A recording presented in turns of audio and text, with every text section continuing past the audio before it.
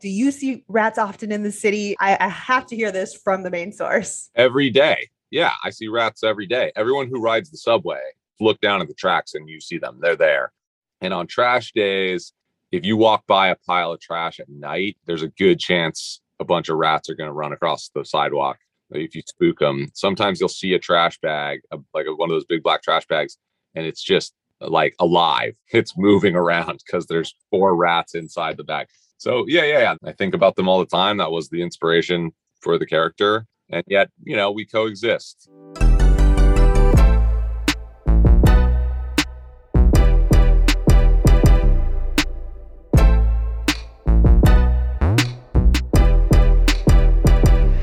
Gossipnista here, your one and only source into the real lives of New Yorkers and what it's like to live in New York City.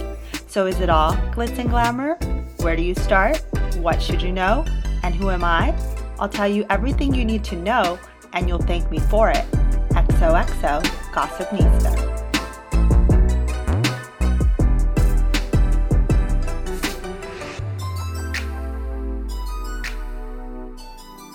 Hey everyone, and welcome to the Gossipnista podcast. I'm your host, Mariana Monks, and yes, I did just open up the show with that lovely soundbite about rats in New York City. Now, that's because I have an interview today with one of New York's biggest rat and staple of the city, Buddy the Rat.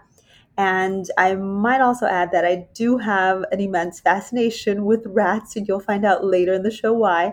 But let me be clear about that soundbite in New York City. It's not like rats are chasing you everywhere here in the city, unless it's actually Buddy the Rat. He does tend to chase people on the streets of New York City. Now, let me paint you a picture. Imagine a 6-foot slim built man in a rat mask who looks as though he just came off a Broadway stage in full character with a white tank, suspenders, pants with a rat tail that squeaks coming out of it, whiskers, and contorted moves on all 4 limbs mimicking a rat. Only in New York, right? Well, let me introduce you properly to my guest, the man behind the character, because he is one of the most multi-talented artists and creative persons I've had the pleasure of interviewing. Jonothon Lyons is the actor and performer behind New York's Buddy the Rat. Destined for Hollywood and bigger stages since the age of 9 years old, Jonothon is an actor, singer, dancer, musician, puppeteer, playwright, and the list just goes on. He took on the city by storm during the pandemic when a Buddy the Rat video went viral, and he's been taking on the city ever since. And would you be surprised if I said he was destined to create this character all along, and you'll learn why during our conversation. In our interview, Jonothon will also talk about his New York story and inspiration for Buddy the Rat, of course.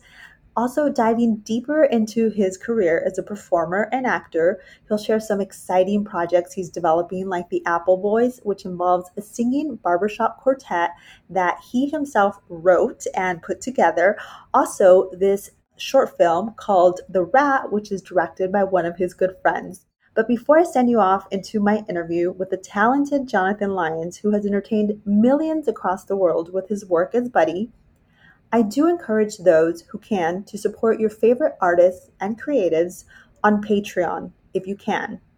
Because can you imagine a New York City without Buddy the Rat and all the creatives out there? Without further ado, here is my interview with Jonothon Lyons.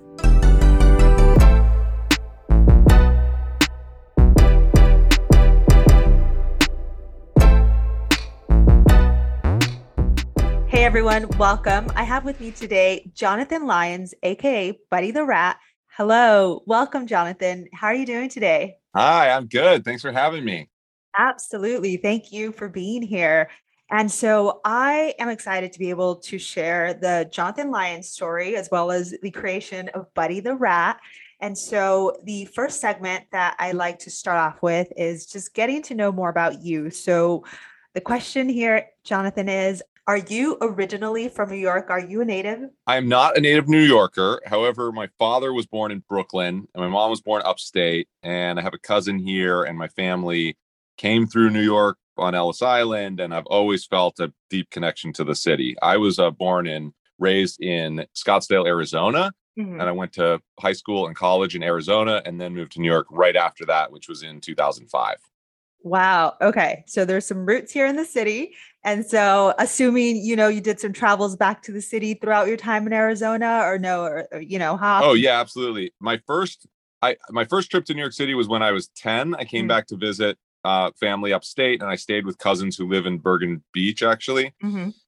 Then I went to performing arts high school in Arizona, and we had a senior trip to New York, and that left such a strong impression on me that I spent the 4 years of college basically every vacation time, spring break, Christmas time, all these vacation times, I would just come to New York. I didn't go exploring other parts of the country or world. I really just was focused on figuring out New York and then coming here as soon as I could. Oh wow, that's awesome. You sound like me. Any chance I got, it was New York City, right? Like coming to New Yeah, York. exactly. That is so great to hear. And so that inspired you to move here. Can you give us a little more context as to like your background, in performing arts and anything else along those lines and the inspiration?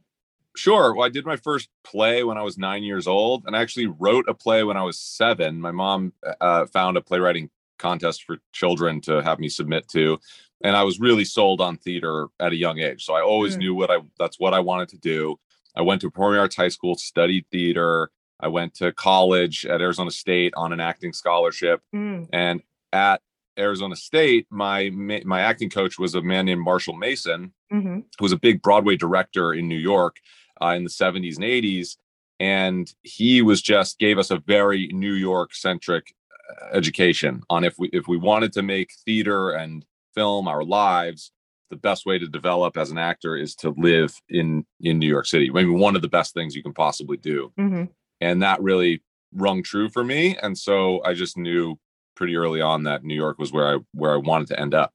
Oh my gosh, that is exciting. So, was there like a creative background within your family as well? Like, were they in the industry? Yeah, my father was a playwright, a musician by trade. So the way he paid the bills was as a lounge musician in the Mm-hmm. Phoenix metro area. Mm. And then, but he also wrote a couple of musicals. He would take me to musical theater writing workshops in Los Angeles every year, and we did shows together. So that was the main inspiration. You end up doing sometimes if you have a good relationship with your parents, you might end up wanting to do what they did. Yeah. Um, Oh wow. I love that. I love how supportive your family was and your mom helping you to, write your playwright and submit it and so forth. So you have been a creative since a young age. So happy that you landed upon New York City. And then so when you did, how old were you when you got here? 22, I guess, maybe 23. Okay. I think I was just after college. Yeah. Perfect. And what What neighborhoods? neighborhood did I live in? Mhm. Yeah, my first apartment was 141st Street in Broadway. So Hamilton Heights, I think, it was like a few blocks from the Alexander Hamilton house. And then after that, I lived in Spanish Harlem for a minute, 116th Street in Lexington. And the next place was in Brooklyn, I believe. Mhm. And then I bounced around Brooklyn quite a bit. A few places in Bushwick, place Mhm. in Bed-Stuy, a couple places in Bed-Stuy. I'm currently in Clinton Hill, and I have to move again What? in a few Oh weeks, my gosh. and we haven't found our place yet. So I'm in the process of hoping to find a magical apartment to open up. Oh my goodness. That's a lot of moving. So you've been here for about like 50, like, I don't know, 10, 15 Yeah, years. 16 years. Yeah. Oh my gosh. And so any idea on where you want to go? Sticking to Brooklyn, moving to Manhattan? This area is my favorite because I do a lot of work in Coney Island. Mm. I have a lot of connections out there, and I really am a big fan of Coney Island and its history and its future, and I want to be a part of it. Mhm. I don't want to live much closer because I also need to get to Midtown every day. Mm. So this area of Brooklyn really works best for me in terms of being able to get to Midtown in 30 minutes and being able to get out to Coney Island in an hour. That makes perfect sense. So that is like the central local area. And so what has your overall experience being in New York been? It's been amazing. I mean, it's super challenging and definitely Mm. moments of sheer panic when I've been out of work or really low on money or needing to move out or relationships end and you don't know what's going to happen, like all this. Mm. But the city has always provided for me, and I do feel safe here because there is so much opportunity. There's so much going on, always churning. And anytime I've been in those kind of situations. I just track down. If you want to work 100 hours a week, you can flip that switch and do it, and New York will provide. I don't think that's available in a lot of places. There are so many little ways to hustle.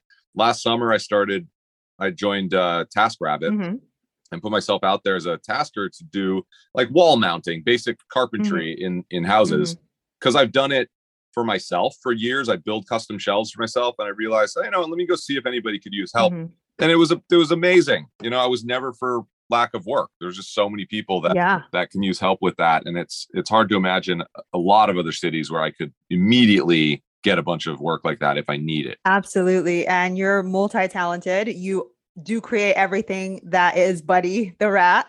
So being multi-talented and other things like that, I can see you doing that for sure. So appreciate you sharing your experience and how if there's work in the city, you're the one responsible to, make it because there's so much opportunity.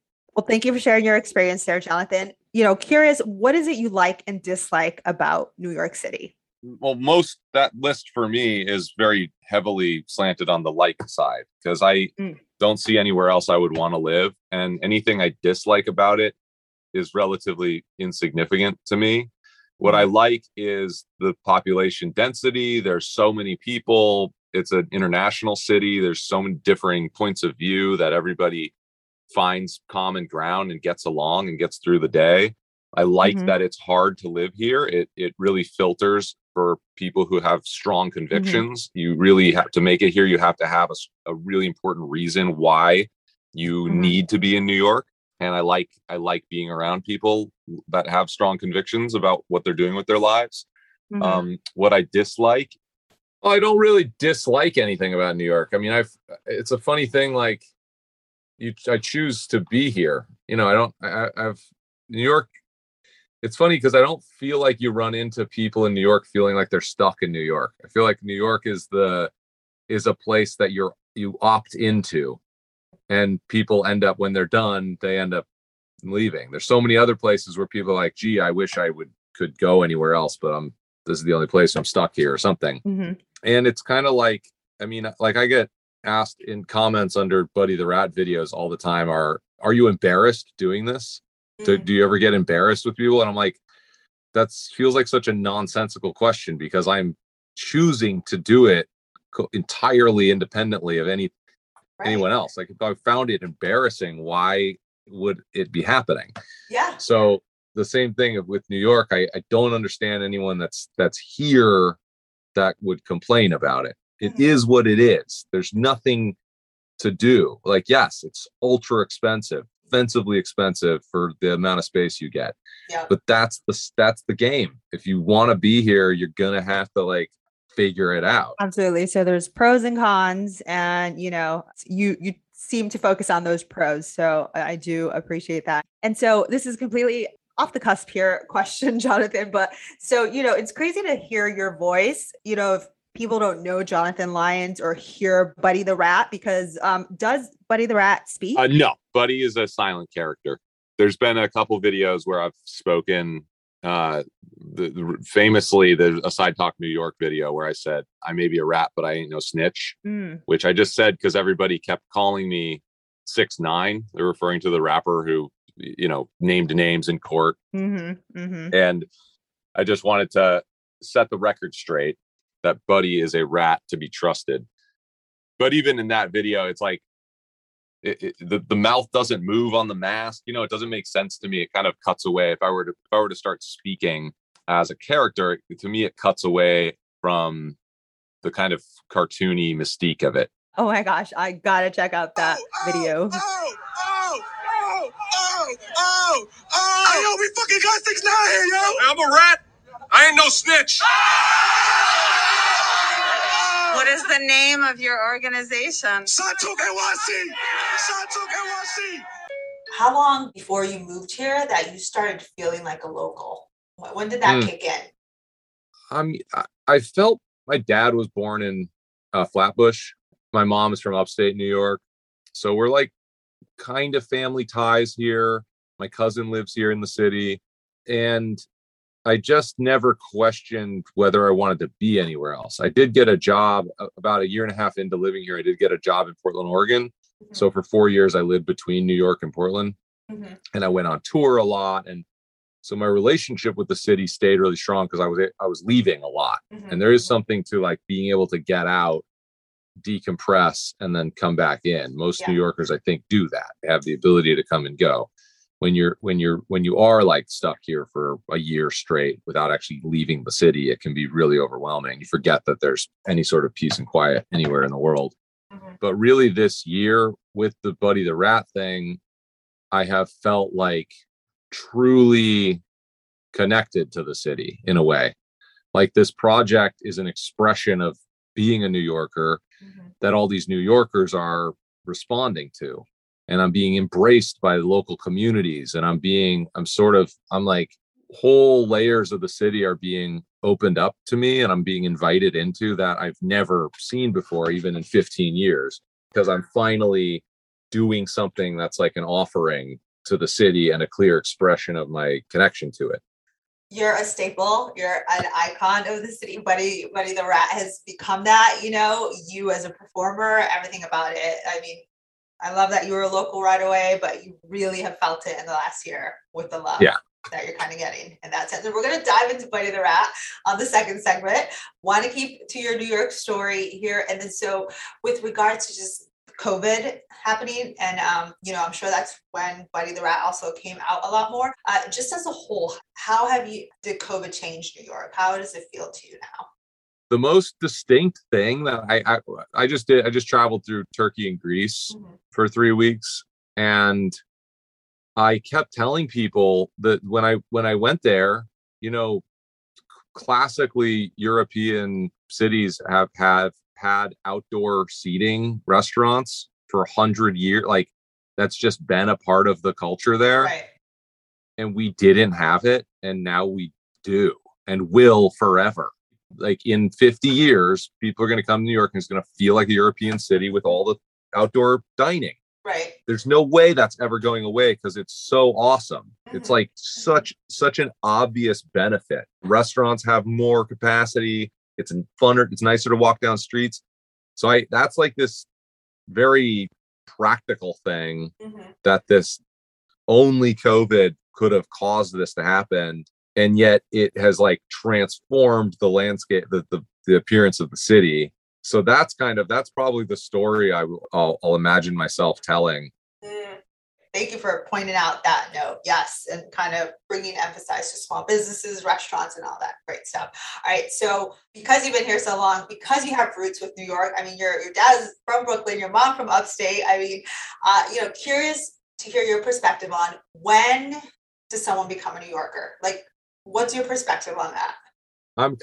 I'm such a romantic about New York. I'm compelled to give a really poetic answer at like it happens in your heart before you move here. Like there's New Yorkers all over the world that maybe haven't arrived yet, and you'll know it when you feel it. I don't think it's a matter of time. There's also probably people who live here who aren't New Yorkers. The people who come here for 2 years and do nothing but complain all day long about what a horrible place it is to live. Like you're not a New Yorker, Right. No, and I love how you said it. Fully supportive of that, right? I think it's like a state of mind being a New Yorker and having a heart of it versus physically having to live. I mean, of course, you still have to live here to kind of really put that credential to it. But yeah, no, thanks for. I have to. I mean, I want to check myself a little bit too, because I know I am a New Yorkophile. Like not just a New Yorker, but I do also love it here. But I also recognize this like insane New York ego that comes about. We think it's the biggest city in the world, even though it's like number 27 or something. I just went to Istanbul, and Istanbul's twice the population of New York. It's massively crowded and is so much bigger. So I liked that traveling was good, that it kind of put me in check. The other thing I wanted to note is the comedian David Cross, who's lived here for 20 years and totally loves New York. But when he talks about it, he's really, really measured the way he expresses his appreciation of New He just identifies that it's like a little silly how proud we are. It's one of the only places where people from here or who live here will like begin sentences with like, as a New Yorker, I did it. Like people don't do that from other places. Let me ask you, Jonathan, when you were in Istanbul in Turkey, did you start with you went as Buddy also, right? I did do Buddy there. Yeah, for sure. I mean, it's still useful. Where are you from? Like New York City. Yeah. Everyone knows it. And everyone's always excited to hear that in a way, right? Like, oh, New York, tell me about New York, this and that, I'm sure. And so. Well, no, I didn't really encounter that in Istanbul. No? Okay. No, I think they were like, oh, cool. I mean, it's like a comparable city, Okay. That's cool. See, get outside our head then. That's exactly what you meant. Get outside our head. There's more worlds out there as well. Okay. So New York moments outside of Buddy the Rat that you can share. That was like, you were like, oh my gosh, this is a New York moment. Like it could only happen in New York. Oh yeah. I've had a lot of amazing kind of serendipitous things as an artist and performer. And, I've had an interesting career, mostly non-traditional theater. So the biggest shows I've been in were Blue Man Group and Sleep No More, and like these kind of the avant-garde, they're big, successful shows, but they really are kind of cutting edge, not traditional. I have never been on Broadway. I've never been in an off-Broadway play or musical, but I do audition for them occasionally. And 2015, I was going through a really difficult financial time where I was kind of like, for the first time ever, considering what it means to quit the pursuit of being an actor. And I was actively talking to friends who had come to New York to be actors and then like chose a different career path and this and this. And it was really interesting. And then I got a call out of the blue from this Broadway casting office to come be a part of the pre-production workshop for Dear Evan Hansen. And it wasn't even an audition call. They were just saying like, are you in town? Are you still non-union? We're putting together a little like 3-day workshop thing. We just need you. You don't even need to sing. We just need you to move, like do a movement thing. But I ended up going in and they did have us sing. And I was singing the role of the father with the director, Michael Greif, like, and Pasek and Paul, like all these massive people, one of the biggest Broadway shows ever. It was so crazy. And I consider that a New York moment because like it was contingent on me physically being in the city. I hadn't done anything. All I did that year was work as a waiter 60 hours a week. But because I was like physically stayed present in the city, I was available for that opportunity. That's how everything has worked out. I mean, that's how everything else that's been a success in my life, it's all come around from just being here. Wow. Thank you. I'm so excited. One, that you stayed, right? And we still have Jonathan Lyons, Buddy the Rat here. If not Buddy the Rat, who knows? It wouldn't have been. Crazy that you noted you were on your way out. You were debating quitting, the performance lifestyle as an actor. And then it's like, no, here's a knock on the door from New York City, and this is your calling. And then that kind of made you stay, and now you are here, who you are. Yeah. It's crazy how life works that way. It's like as soon as you decide you're going to quit, life says, no, this is the direction you should be still going in, and here's an opportunity. Yeah. I find that happen a lot. it's serendipitous. Oh, totally. I mean, and it's sometimes too, it takes turning away to receive that, because you're constantly looking for that kind of opportunity, and you won't find it until you let it happen, or I don't know. Yeah. So with those that are looking to make New York their home, because this is a podcast not only to continue enriching the lives of New Yorkers, but those looking to move here, what advice would you give to someone wanting to move to New York? To just come as soon as you can. Don't worry. Don't feel like you need to save up $30,000 before you moved in order to like make it through that first. Especially young artists have that problem. I had that problem too in Arizona. It's just terrifying. Like, how am I even gonna manage getting acclimated? But you just come and figure it out. I mean, yeah, you're gonna need a room. You need to find somewhere to live. But don't feel like you need to prepare anything. There's so much opportunity here. There's so many jobs, so many weird jobs you can do to get by the next couple of weeks. Like, That's how I did it. I just came out on a whim, basically. I had a job opportunity. I didn't end up getting that job, but I also didn't go home. I just stayed. I stayed with friends for a few weeks. I found a Craigslist. I mean, this was back in 2005, but I found like a room to live in through Craigslist, and then started working at an ice cream shop, and then another thing. Just made it. You just get here and figure it out. Love that you said, don't put all this thought, or just do it. If you want to be in New York, you got to just get here and then just kind of try to figure it out. Otherwise, you'll probably never get here. Yeah. And any advice for current New Yorkers? For what? How to? That's enough. I'm plagued by constant stress and anxiety and pressure and neck pain and back pain. So I don't know if I have any practical advice for New Yorkers. That's okay. And that was well said there. And so lastly, to sum up the New York story area, because I could stay on the subject forever. If you were to sum up New York as, a quote that's representative of yours, how New York makes you feel, what would that be? Or you can use one that already sits out of the universe. The fact that it's called the city that never sleeps is true. That just means it's constant. There's constant energy.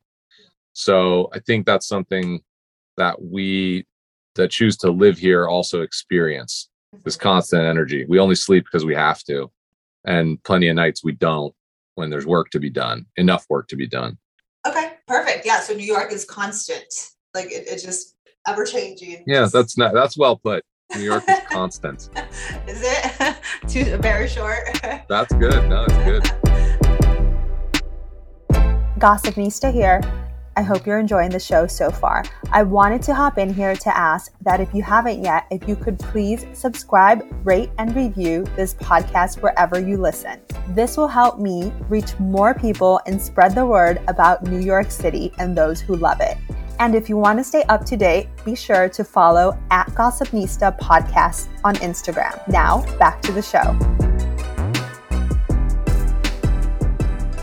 Thank you, Jonothon, for sharing your New York story. And, we're going to now dive into the second segment where I want to learn all about your career. Let's just start from the beginning. You said you went to school in Arizona for performing arts, Yep. moved over to New York in 2005. How do you feel you've evolved as an actor from then to now and where you're at today? From when I was a little kid, I always just wanted to be an actor. I did musicals and plays and dreamed of being in movies, and it just was very straightforward. Mm-hmm. And then well into college, and then the very end of college, for some reason, I kind of got a bug where I was less interested in traditional psychological acting and started to turn my sights on physical performance. These kind of like alternate forms of theater that weren't about. I was getting bored with traditional plays, like people sitting around a living room drama or something. I just couldn't stand it. I was like, and I would argue, I go through my day talking to people. Why do I want to sit in a theater and watch people talk? I want to go to a theater and see people flying through the air and exploding spectacle like Cirque du Soleil or something. Yes. Mm-hmm. I've totally changed now. I have a deep appreciation for all forms.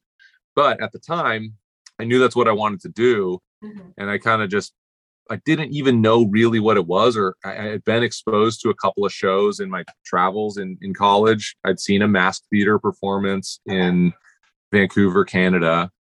That was really, really made a strong impression on me. And then my first professional job after I was in New York for a year, I had some hilariously failed auditions for big casting directors and stuff. Mm-hmm. And then I auditioned for this theater company called Imago Theater from Portland, Oregon. Okay. And they have a show called Frogs. And what they do is this French style of masked theater. And their show is a whole bunch of vignettes of animal creature characters. Mm-hmm. So it starts with 3 frogs on the stage. Okay. And it's the actors wearing a big paper mache mask with full body costumes, bent into these really extreme shapes.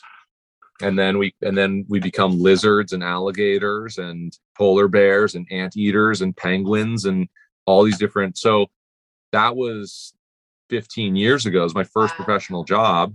And a couple years into that, I got the idea to make a rat in New York, watching the rats in the subway and playing with the different shapes I can get my body into. Right. And so in 2009, I had the opportunity to make a 10-minute piece for like a festival. So I asked, how do I even make a mask? What do I need to get? They're like, go get this kind of clay, do this. And I just tried. I'd never sculpted anything before. I just tried my hand at it and did the paper mache and made the rat. And in preparation, like promotion for this play, we went out in Times Square as the rat, posted that on YouTube. So this is 2009, a long time ago. It didn't go wildly viral, but it got 70,000 views over time. And like a dog barked at me. There was just this kind of, the energy was there. The seed was planted. Then that kind of put aside for 10 years. I'll jump to, just because it's the Buddy the Rat story. But in 2018, I was like looking back on everything I had done over the course of my career and realized that one day I went out as this rat character in Times Square was one of the most compelling things I'd done. And if I wanted to make a new version of the mask that fit really well and that was just a little more sophisticated and worked better. So I started 2018, I started doing that. And that's when I made like the current mask that I use and had the plan to start doing it and posting videos online and stuff. Wow. Okay. So you just not only gave us your whole career and start as a performer, but also the Buddy story. Well, I skipped. Yeah. I mean, that the thing that what's interesting about Buddy being the thing that's dominating my career right now is the fact that it's directly descended from my very first professional job. Yeah. I went off on the whole journey. I was in Blue Man Group. I did a bunch of puppetry with Basil Twist. I've been a puppeteer at the Metropolitan Opera in Madama Butterfly, and then I was in Sleep No More for 2.5 years. I did a play at the Williamstown Theater Festival, and then I started writing this musical called The Apple Boys that I'd love to get into, and that was really 4 years of focus on that musical, and also trying to turn this singing group into a viral video. We did public performances at cabarets and things and fundraisers and stuff. And then I just decided I needed to kind of put that aside for a little while and focus on something else last year. And I was focused back on the rat and ended up kind of taking over the model that I had been preparing. Absolutely. I mean, okay, so what I got is that you were always destined to be Buddy the rat. Buddy the rat was always there in one way or another. So what I also noted is the Apple Boys, which you wrote. Can you tell us a little bit more about that and the creation of that?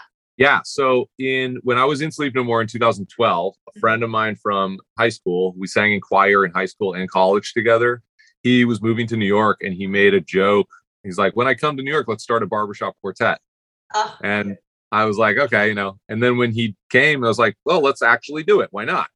So we formed a quartet. We called it the Apple Boys for some reason. Big Apple, New York. It's like something. And normally a barbershop quartet is 4 men, but we were in the dressing room at Sleep No More and we needed a tenor, the high part. And we were like, my friend Lily was in the room with us and we were like, how about we have Lily sing it? Yeah. And she could wear a mustache, dress like a man, and she was like, yeah, I'm down. So that kind of started this concept of the tenor being played by a woman. And we would just learn a couple of classic barbershop songs and perform them at Sleep No More. Sleep No More has a bar called the Mandalay Bar with a stage on it where they have shows after the show. After Sleep No More, there will be like a small show in that stage. And they started doing these salons where like variety shows where the cast members would do different performances and stuff. So we would perform there. We talked about what if we covered a pop song or what if we made video. And it was always kind of like, it was mostly just for fun. Okay. But I'm always kind of writing stories in my head around things. And then in 2015, so 4 years into that sort of existing, the idea started coming to mind that there's substance there, that we could actually be a musical, that these characters could be really identified, who they are, what's the backstory, and I was really hesitant to write it because I'd never written any dialogue before. I'd written a couple of plays that had no dialogue, that were just storytelling. But I thought I had this idea in my head that dialogue was this like particular skill that I would not be able to do because. And then I met this great writer who, and I was telling him that, and he just encouraged, once again, the way I told people to move to New York, he was just like, no, you just write a draft and then have a reading, invite me to the reading and we'll see. So that gave me the confidence to start in on it.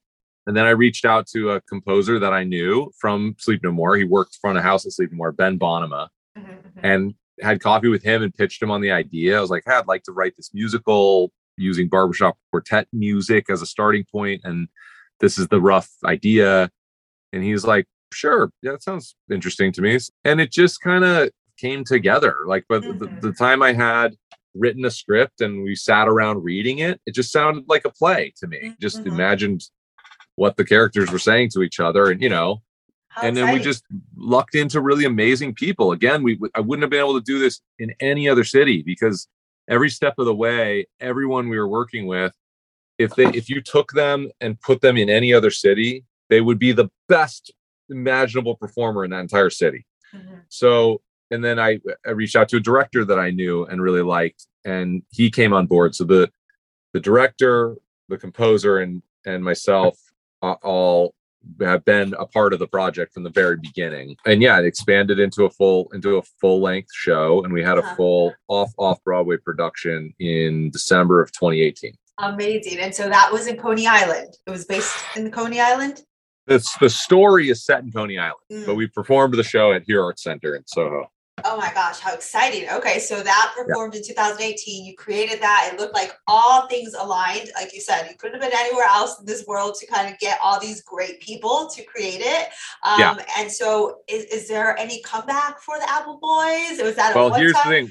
We spent 2019, like at that production, some big people saw it and there was real interest to bring it to the next level, which would be an open-ended commercial off-Broadway production.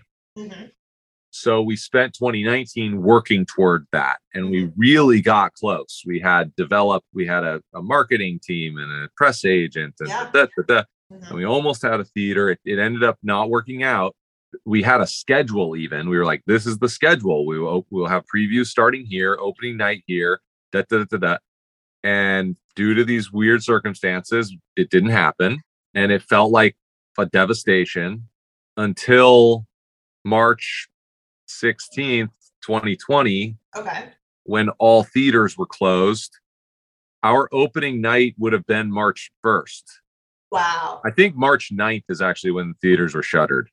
We totally dodged a bullet. I mean, it's a lot of really big shows are reopening in the fall, but I can't imagine the kind of like first time scrappy small production, like getting open and being open for a week and being able to survive a year and a half to reopen. So, oh my gosh. So it all worked out. It's and things were just kind of dismantled back to sort of the starting point. But in a lot of ways too, I feel like that 2019 was my first time to the rodeo.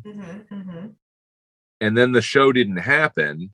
So it didn't happen because of other reasons, but COVID didn't thank God it didn't happen. If it had, it would have been shut down because of COVID. So, but I'm just saying now when we go through all those processes again of doing the marketing and doing I already have done it once.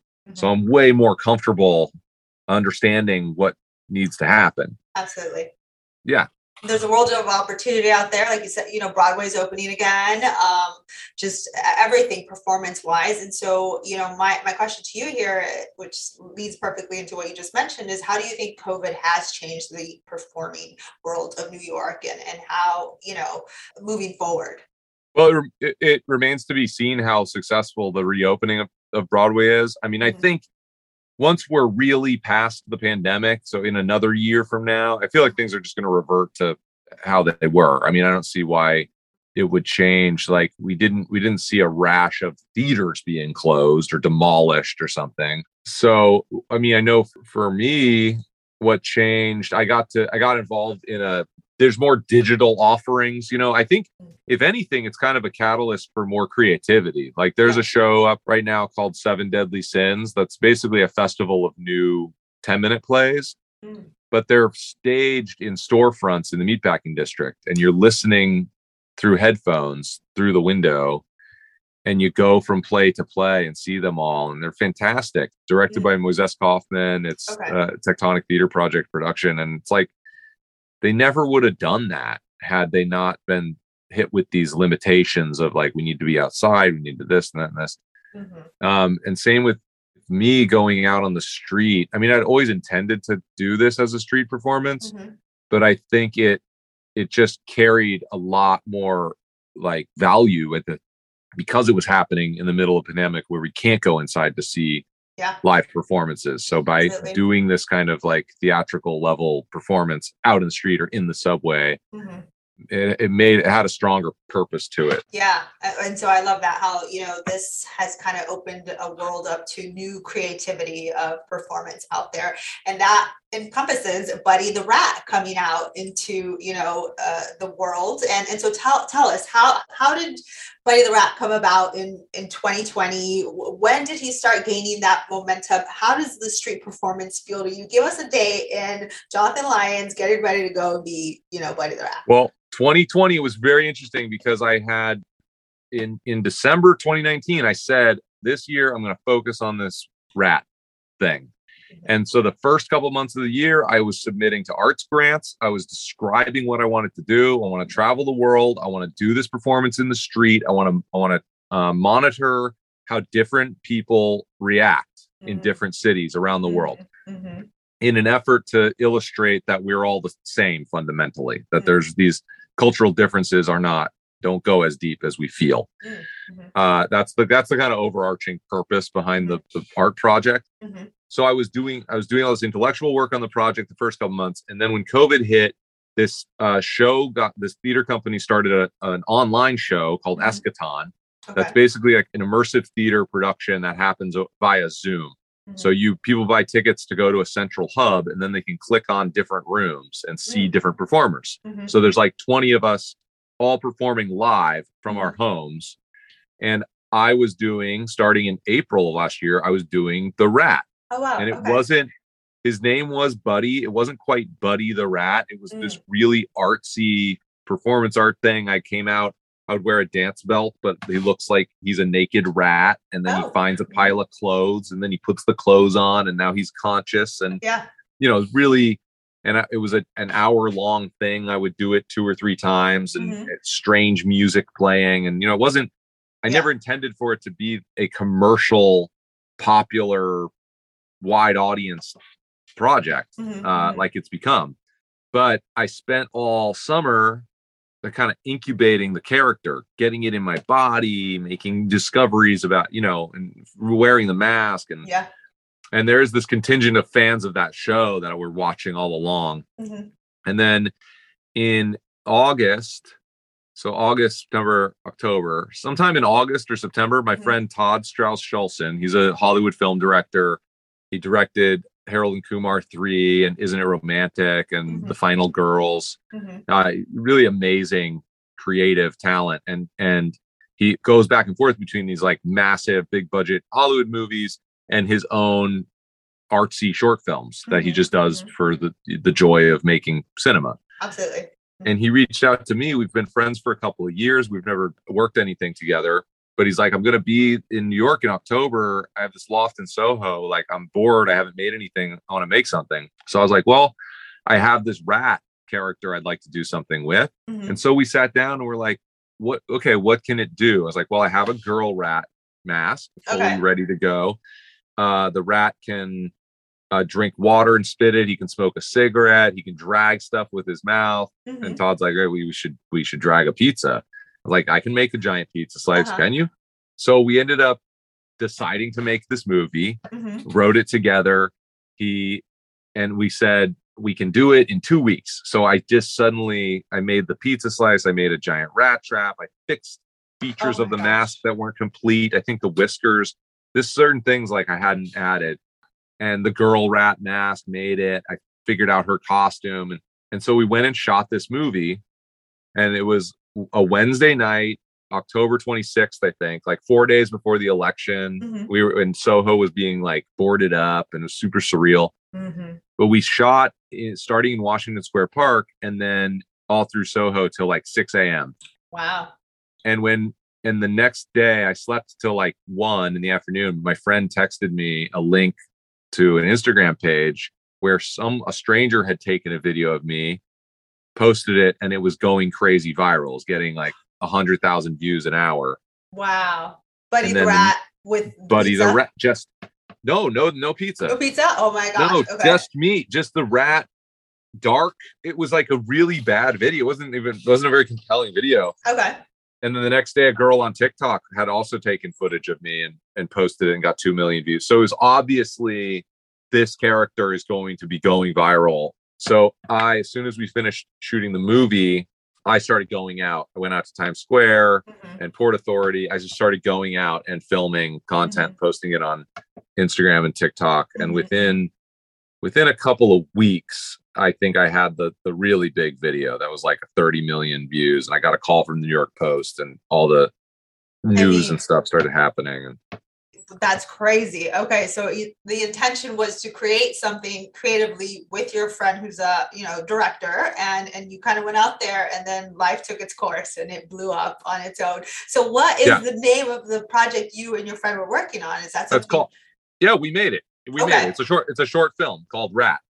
Rat. Okay. We can catch it on your YouTube. Or... So we're submitting it to festivals right now, so it's not available online. We had released it on YouTube, anticipating it like going viral. Just didn't go viral. Todd didn't really. He wasn't really interested in putting in festivals. He's done that with many films before. But me and Brianna McQueenie, who's the other producer on the movie, we're still at the really start of our careers and like interested in the festival circuit and those connections we could make. And so with Todd's blessing, we were like, we want to like take it down and submit to festivals. Oh wow. So that's what we've been doing. And we had our premiere in the San Diego International Shorts Fest. And there's another one coming up that we got into, and we have like 2 years from completion of the film to submit. So we're hoping we can get into some of the bigger, more well-known ones. Yeah. And then after that, we'll post it online. But it's very cool because it's very different from my TikTok content because it's real filmmaking. I mean, it's Todd.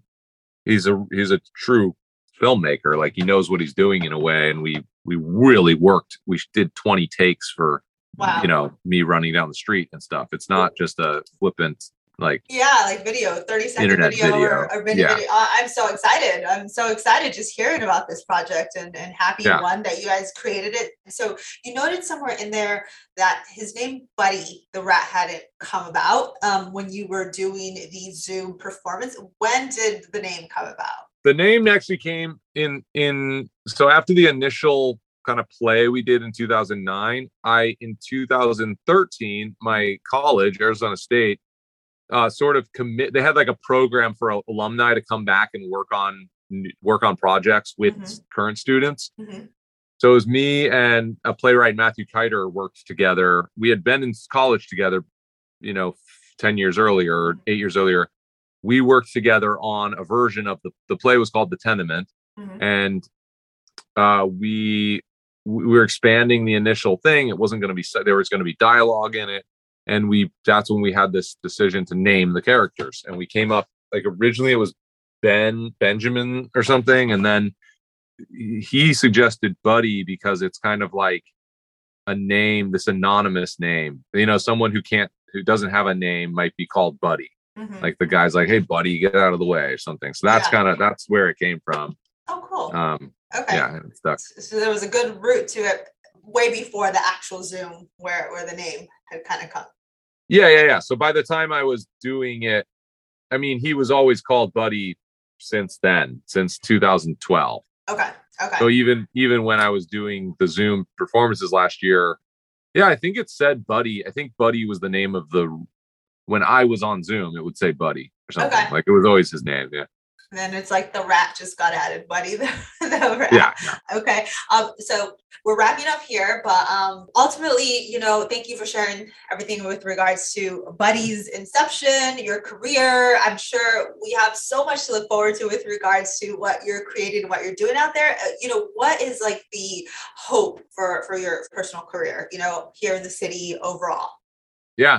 I mean, my big dream is to work in Hollywood, make and perform in TV shows and movies. Like, that's been the same thing since I was 9 years old. And this is hopefully a bridge to that. I mean, it's new media. It doesn't quite have a crossover. Like, I have had some discussions about how I could potentially pitch a TV show involving myself as a personality and Buddy. Obviously my primary thing as Buddy on social media is this being in character, making these experiences, but I'm also have the opportunity to directly address my followers and sort of lean into the influencer, because the more well-known I can become as an artist and as a personality, the better, the more helpful that will be really helpful to getting other projects off the ground, doing fundraising, getting in the door at places because they've heard of me, Yeah.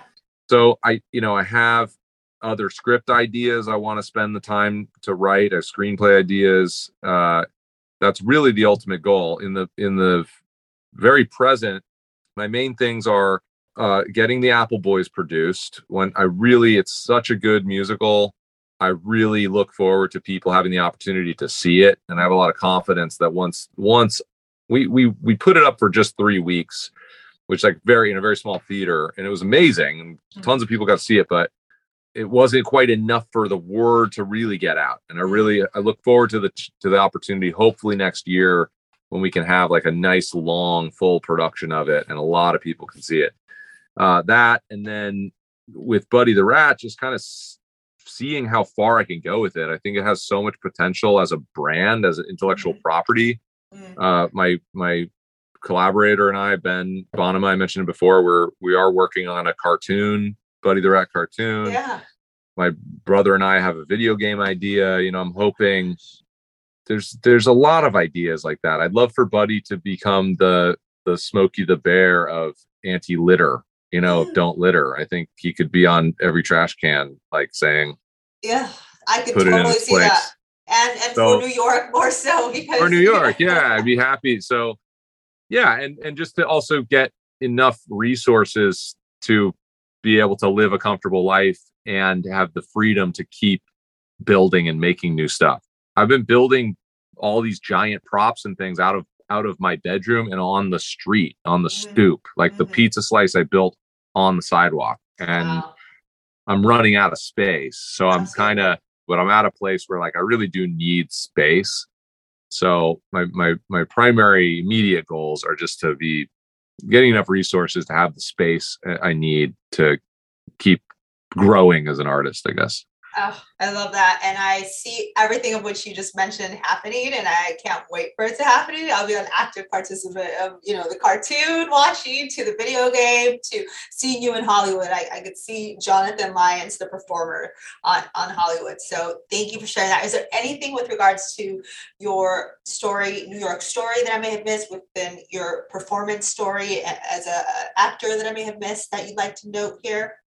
No, I think that was all good. I mean, I feel like I was always willing to follow whatever strange opportunities came my way. And I think that's what really gave me the opportunity to thrive. I did have an experience just a couple years ago, or maybe 1 year ago or something, or no, like a year and a half ago, where I was a little concerned that I was spreading myself thin by being interested in so many different things. Like, I'm kind of good at sculpting, and I'm kind of good at piano, and I'm kind of good at this, and I was like, is it better to really pick a thing and focus on it and this, because I will never be like the greatest at one thing. And then I realized, though, that what I'm doing with Buddy the Rat is so singular to me, because I made the mask, I wear it, I perform it. It's a niche type of performance, and I could only have done it with a little bit of talent in all those different areas, equaled me being I'm the best Buddy the Rat in the world. Like, Absolutely. that's not a controversial statement. So that's a mic drop. That's the kind of thing you have to like just trust to follow your interests, and it'll work out. Yes, your movements of Buddy the Rat, performance, how you move, how you encompass him are incredible, unlike anything I've ever seen. Everything you do, Jonothon. And so with this being said, last thing I'll ask of you, an advice for individuals who want to be a performer, an artist here in New York City or just anywhere, what advice would you say? Make your own work and write. Learn how to write, because writing is free. You don't need anything. Truly, all you need is your mind. But you can write with a pen, or you can write with Google Docs. It's free. Mm-hmm. It's just time. You need no resources. Almost every other art, you need at least space. Mm-hmm. If you want to dance, you need space. If you want to paint, you need paint. Writing, you don't need anything. And making your own work means you're constantly developing. Mm-hmm. You're not waiting for the next opportunity. Even if your goals are, my ultimate goals are still just to be an actor. Like, I still just want to get cast in cool stuff. Mm-hmm. But until that happens, I am very busy developing my own things. And I've had the experience of getting to be in shows that I've created, where I'm satisfied, and it is a cool show, and I'm working with amazing Broadway people next to me. Yep. Because they believe in the work that I've created. So create your own work and do it, put it out there, just keep creating, and what's meant to be yours will come around, in a sense. Yeah, for sure. Awesome. Before I let you go here, Jonothon, I do like to play this little segment. It's called a New York Minute, where I'm going to blast off a couple of New York related questions. You can say the first thing that comes to mind. Are you okay to play that? Yeah. All right, cool. Favorite New York borough? Brooklyn. Favorite New York neighborhood? West Village. Ooh, favorite New York food and maybe restaurant, if you have one? Maya Taqueria in Prospect Heights. Ooh, okay. So tacos are your favorite weirdly thing? Mexican food. Well, yeah, I know New York's famous for bad Mexican food, but this awesome. Favorite season in New York? Summer. Nice. I've never had anyone pick that one. I love it. Okay. Oh, really? Yeah. Favorite New York tourist destination? Oh, Central Park. Favorite non-tourist destination? Prospect Park. I like that. And a favorite holiday in the city? 4th of July. Love it. At Coney Island specifically. Okay, Coney Island. Favorite New York subway line? The G. The G. Just because it's famously hated. I've been living off the G for years, and I've never had a problem with it. I don't understand people don't like it because it's short. That's all. Okay, so the G. Favorite weekend getaway from New York? Narrowsburg. Ooh, I like Narrowsburg. Yes. Yeah, my brother has a house there. Perfect. One word to describe New York? Constant. One tip on how to live your best life in New York City? Do your thing. Perfectly said. Okay. Now I just want to tell you, one of the reasons why I'm obsessed with, your performance art as Buddy the Rat is my favorite New York movie of all time. And I think I've only told one other person. It was Andreas, but I didn't air it. It's Teenage Mutant Ninja Turtles. Oh yeah. The 90s film, the original, where what is it, Splinter, who's the rat. You could ever do turtles and rats, I'm there. It's so good. No, I need to cosplay as Splinter because that comes up a lot. Does it? For sure. No, and I should get some turtles. Jonothon, thank you so much for your time. This amazing interview, for being the creative and artist you are, Jonothon Lyons, and then bringing into existence Buddy the Rat. Now, I know you mentioned, there's a lot you have going, and there's resources you need and so much other stuff. Where can people connect with you to kind of, tune into Buddy and also support? Sure. Yeah. Well, I can use growth on Instagram. So follow me on Instagram. It's at Jonothon Lyons, JONOTHONLYONS. And then I also have a Patreon account. And if you just look up Jonothon Lyons on Patreon, I could also use help there. I mean, any little bit of support goes a long way in helping me find a studio so I can keep building these things and keep making more Buddy content. Thanks for tuning in to Gossipnista. Your support means the world. If you've enjoyed what you've heard, please be sure to hit the subscribe button and share this podcast with your friends. Can't wait till next week's episode? Follow along on Instagram at Gossipnista to get my latest New York happenings. But if you live and breathe New York City like I do and want even more, go to our website at gossipnista.com, explore, and subscribe to our newsletter to get insider tips first. Lastly, if you have any questions and or scoop on the city, you can email me at gossipnista@gmail.com. Until next time, you know you love me. XOXO Gossipnista.